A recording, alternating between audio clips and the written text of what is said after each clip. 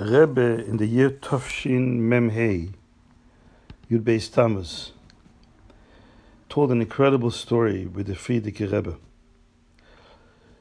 The previous Rebbe was sent by his father at one point to go to Peterburg, the capital of Russia. At that time, there was a inner minister who was trying to pass a law against the whole chinuch, the whole infrastructure of chinuch of the Jewish people. He also wanted to meddle into Rabbanis, none of which are Yehorik Val Yaver, you have to die for a Pi Halacha, but they wanted to make modifications. So the Frierdiker Rebbe sent his son, Bnei Yechidai, his only son, to the Ir Habira, to the capital of Peterburg, to suspend and to see to it that this decree does not pass. When the son, the Frierdiker Rebbe, asked his father, how long should I stay and try and make attempts before I give up? And the father said, until Mesiras Nefesh. Now, Apideh Chateva, the Rebbe explains, there was no Mesiras Nefesh involved there. It was not a matter of sakana. All he had to do is go and try to lobby some people that he knew or that he got to know, and see if he can help change the outcome of this law. And anything that the Frierdiker Rebbe would have done would not be against the laws of the country, because lobbying, trying to convince government officials to alter certain legislation was perfectly within the normal behavior of any citizen. But here he's telling him to go to Mesiras Nefesh. So that was very strange. That was a little bit mysterious to the Frierdiker Rebbe. But the Frierdiker Rebbe kept this in his mind, and to see what that means. What did his father mean if they go to Mesiras Nefesh? Now, the Sar HaPnim, the inner minister of Russia at that time, was very, very smart. He was literally leading the country.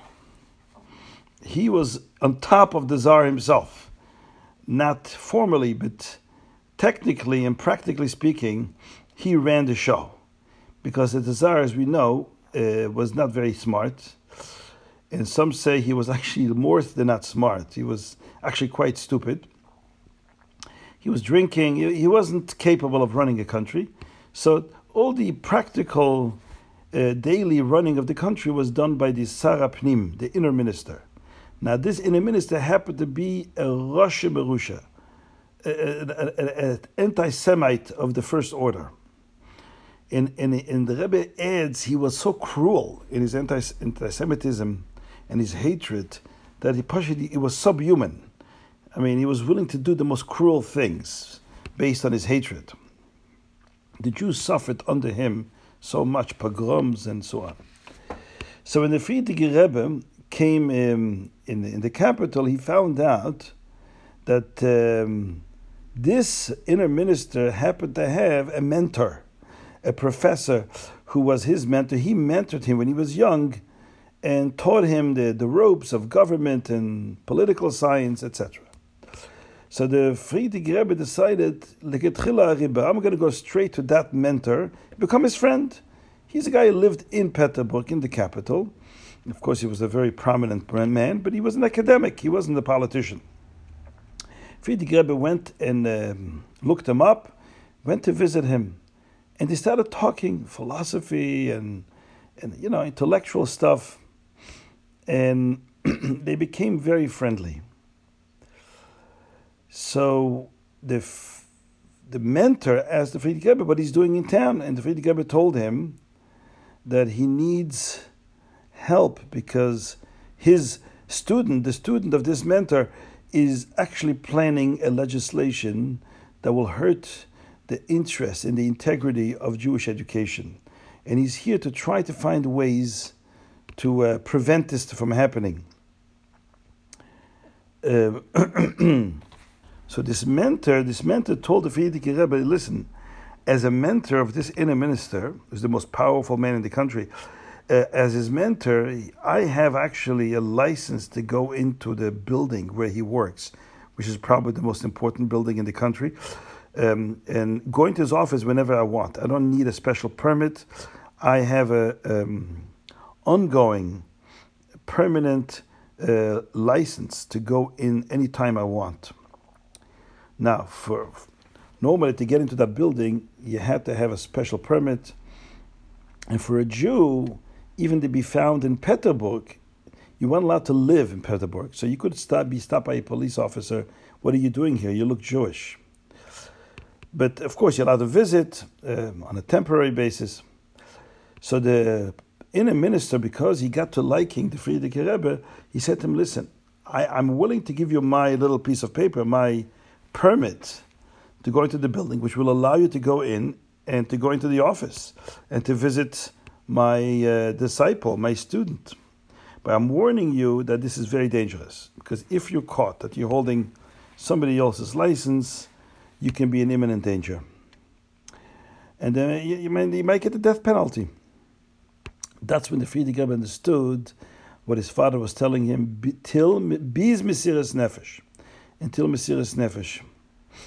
And you can imagine a Jew with a beard and payas and a long kapata, who speaks Russian with an accent, says the Rebbe, to go in, to be found in the middle of the building of the inner minister and his offices. That was something that was so conspicuous and would arouse so much suspicion. I mean, this is clearly going into the lion's den. But the Frierdiker Rebbe didn't think twice. His father said, till mesiras nefesh. So he took this permit, thanked this professor, the mentor of this inner minister, and went straight to that building. When he came, he went to the guards. The guards were standing by the door, and they looked at his permit, and they were shocked because they see a Jew who looks like a Jew with a beard and payas, and it's forbidden for a Jew to even live here, let alone to come to this building. And even a goy couldn't get in unless he had a special permit. But they saw this permit, and it says clearly that he's allowed to come in anytime he wants. So they had to let him through. The Frierdiker Rebbe went straight inside the building. He began to search for the office of the inner minister. He didn't know what he was going to do. He just was going to go straight like a tchila riba. He erred in the hallways. It was a big building, and was looking and looking till he had no choice. He had to ask one of the people, the officials that were in the hallways, asked them, where is the office of the inner minister? This itself was a danger to ask, because he aroused attention, and whether you want to see the inner minister, you're a Jew, what's your business here? This would have gotten him in imminent danger. But he did, he asked, and they showed him where the office is. As he's going towards the office, he sees suddenly how the inner minister is just walking out of his office and is walking in another direction. The Frierdiker Rebbe, who came from the opposite direction, as the inner minister left the office, he walked straight into the office without asking questions and saw on the desk different pieces of paper. Some of them were already sealed and signed by the inner minister, approved. These laws were approved. And then there was a pile of papers which wasn't approved yet. So the Frierdiker Rebbe looked quickly through the piles of paper that wasn't approved yet. He saw that paper where this law, this legislation was going to be approved. He took the stamps. There were two stamps on the table. One said approved, one says not approved. And he took the stamp which says not approved, stamped that piece of paper about the Jewish law, the law about the Jewish education, and he put it between the pile, inside the pile of all the papers that were not approved. And he quickly left the office, very calmly, left the building peacefully, and went back home to Lubavitch. That's the story of Mesiras Nefesh, an amazing story. The Rebbe says this is mind-boggling. He says, the Rebbe, this story has no place in Seichel. In Havana and Hasbara, it's hard to explain.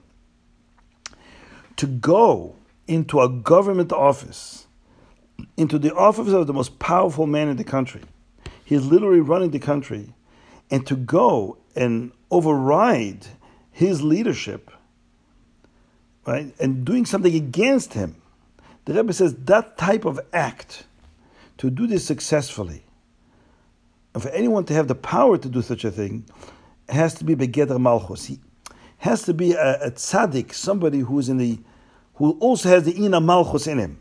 So therefore, one malchus can override another malchus. But an ordinary person to go straight to the lion's den, to the heart of the government, right, the seat of government, and go there and override what they're doing, malchus is a certain koyach, even goyish malchus, right? Malchus da'arke, malchus da'rikia.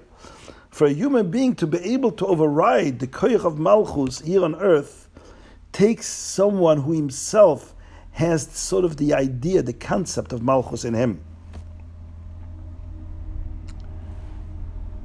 So the Rebbe Rashab was a Nasi, he was a Rebbe, he had Ina Malchus in him, but he sent his son. So the question is, if the Rebbe Rashab was still alive, he was the Nasi of the generation, he was the Rebbe of the generation, he had Ina Malchus, the Frierdiker Rebbe was his son. So how could be that Koyach HaMalchus in the Frierdiker Rebbe be given to the Frierdiker Rebbe when we know there's a rule, Ein Shnei Melachim Bekeser Echad. You can't have two kings with the same crown. Dabar Echad Ladoyer, as Rashi says, there's only one leader in a generation. You can't have two leaders at once. And you know the Gemara says that Rebbe came from David HaMelech, and he wanted to know whether he has the status of a Nasi. The Torah says that a Nasi who does an Avera B'Shoigig brings a certain carbon that other regular people don't bring. Right? It's a soyer, a seira. He brings a soyer. Other people, when they do Avera B'Shoigig, they bring a seira, I think. So the Rabbeinu HaKodesh wanted to know whether he has the status because he was the leader of the generation. And they told him, Saroscha b'Bavel. In Bavel, there's the Resh Gelusa, and he's your rival. So therefore, you're not the only leader. So the Rebbe said, so this is the Rebbe's question, how could the Rebbe Rashab hand over to the Frierdiker Rebbe that he should take over that koyach of melucha to be able to take on a government and override what they're doing? So the Rebbe says we learned it from last week's Haftorah. In the story, last week's Torah, we have the story of David and Shlomo. David HaMelech was dying on his deathbed, and Adoniyahu ben Chagis was trying to take over the Melucha. And Bathsheba, the mother of Shlomo, was coming to David HaMelech at the advice of Natan HaNavi, saying, listen, go tell David what's happening. Tell him that Adoniyahu ben Chagis is taking the Melucha, and you, David, you promised Bathsheba, made a shvuah, that Shlomo, her son, will be the Melech. And so the whole text tells us that David HaMelech called Bathsheba, and he promised her that Adoniyahu will not be king, Shlomo will be king, Shlomo b'nech yimlech acharai. And at one point he says, he told them to go take Shlomo by the well, by Mea Shiloach, and they should anoint him as king, and they should say, V'amartem yechia melech Shlomo. This is all during David HaMelech's lifetime. David didn't die yet. That means that David HaMelech appointed Shlomo HaMelech, his son, while he was still alive, to be the king. So the question is, how can, if we have a klal, the two melachim cannot be bekezer echad, ein malchus nagaz b'chaverto, right? Efile kamala nima, it says in the Gemara, that even at a hair, they can't overlap even by a hair. Two kings in succession of each other cannot overlap even by a hair. Because this is a rule, it's an axiomatic rule. A king can only be one. There can't be even 1 second in time when there are two kings at the same time, simultaneously. There's no such a thing, it's not possible. It's by definition an impossibility. So how could David HaMelech do this during his lifetime when he was still alive and appointing Shlomo? So that's the Rebbe said. So the Rebbe says that the Rebbe says an amazing word.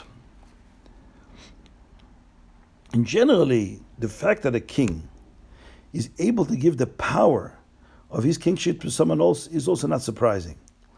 Because Eved Melech Melech, it says, even the servant of a king who's totally devoted to the king has sort of a grain or a glimmer of that kingship in him. Because the king, not because he's a rival to the king, it's not a Shnei Melachim. He's an extension of the king. The king is operating through him. He's totally transparent to the king. But through that Eved, the king can delegate a kingly mission even through an Eved. That's in generally, even if somebody's not related to him. Allah has come, we're talking about a Ben, who is the Yoirish of the Melucha. We know what the Rogatchover says, that Yerusha is different than Mecher. Yerusha is not where something belongs to one person and it's transferred in ownership to a new person. Like with every gift or every sale, right? There's two separate ownerships, and one, the property transfers from one ownership to the other. With Yerusha, the Frierdiker Rebbe, the Rebbe, right? Rogatchover says Yerusha it's different. Yerusha, a son comes from the etzem of the son is from the etzem of the father. And when the father was alive, he was part of his etzem. He was connected to him. There's an essential bond because he comes from him. Yerusha means that etzem dike connection the son had with the father kicks in when the father dies. So he is instead of the father. Tachas avisecha yir benecho, it says in Tehillim. It's not that it transfers out of the father's domain, goes into a new domain. The son is the same domain as the father. It's just now that the father is not here, the son becomes now the occupier of that space.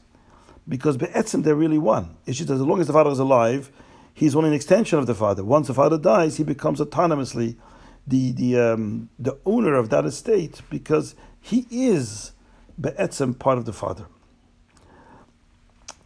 He's instead of the father, he's part of the father. So the Rebbe is the thing with Melucha.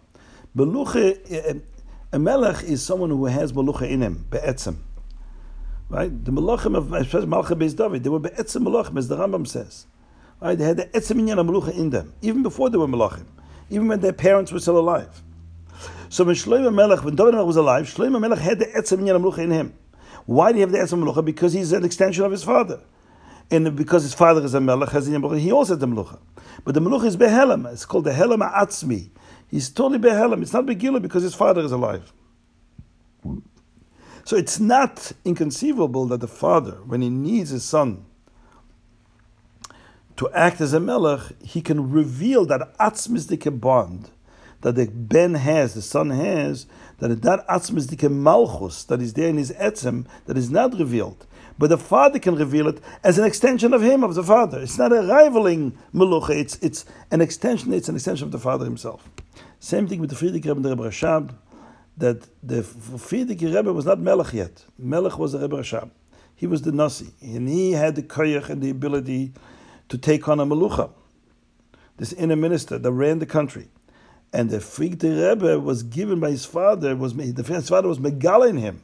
At that moment, the etzem HaMelucha that was in the etzem of the Frierdiker Rebbe was not a separate thing. It was an extension of his father. Because he's a piece of his father. Right? He's a chelik of his father. He comes from his father. So therefore, it was his father's Melucha that was extended in the Frierdiker Rebbe. That atzmistik shaychus the Melucha that the son has from the father was activated by the Rebbe Rashab, so he should be able to have the power to take on the Melucha. It's fascinating how the Rebbe sees in this whole story an incredible idea that it deals with Nisius and with Melucha, and how one Nasi gives over the power of Nisius to another Nasi to be able to accomplish certain missions that are ordinarily impossible.